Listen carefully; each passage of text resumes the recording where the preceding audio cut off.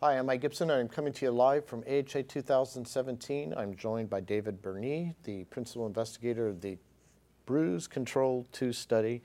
David, tell us a little bit about why you did this study, looking at discontinuation of NOACs or warfarin prior to procedures. Well, this study is a follow-up from our Bruise Control 1 study. Both studies are done in device patients undergoing implantation of pacemakers or ICDs. In Bruise Control 1, we found that there was a very substantial benefit to patients and to continuing warfarin throughout the procedure and not bridging with heparin. So with the DOACs now taking over the market, major market share, the question is the same, are they similar to warfarin or do they behave differently in this clinical situation? So we took 662 patients undergoing device surgery and we randomized them to either continuing the DOAC throughout the surgical period or temporary interruptions. And it was just DOACs, it was Riva, apixaban, and dabigatran? That's right, yeah. And no warfarin use? Or no warfarin at all. So this is now applying to the DOACs, and it was versus a discontinuation with a warfarin bridge, or a heparin bridge? No heparin bridging. No heparin bridging, just off? Just off. And what did you see?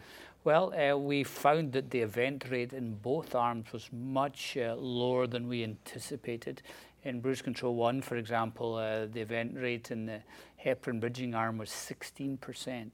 In Bruise Control 2, in both arms, the event rate was 2.1%. So wow. There was no difference in the event rate. So what's the take-home message for clinicians? Well, I think the take-home message is a very positive one. I think number one, like many clinical areas, we're seeing that the DOACs bleed less than warfarin, so the event rate was lower than expected in both arms.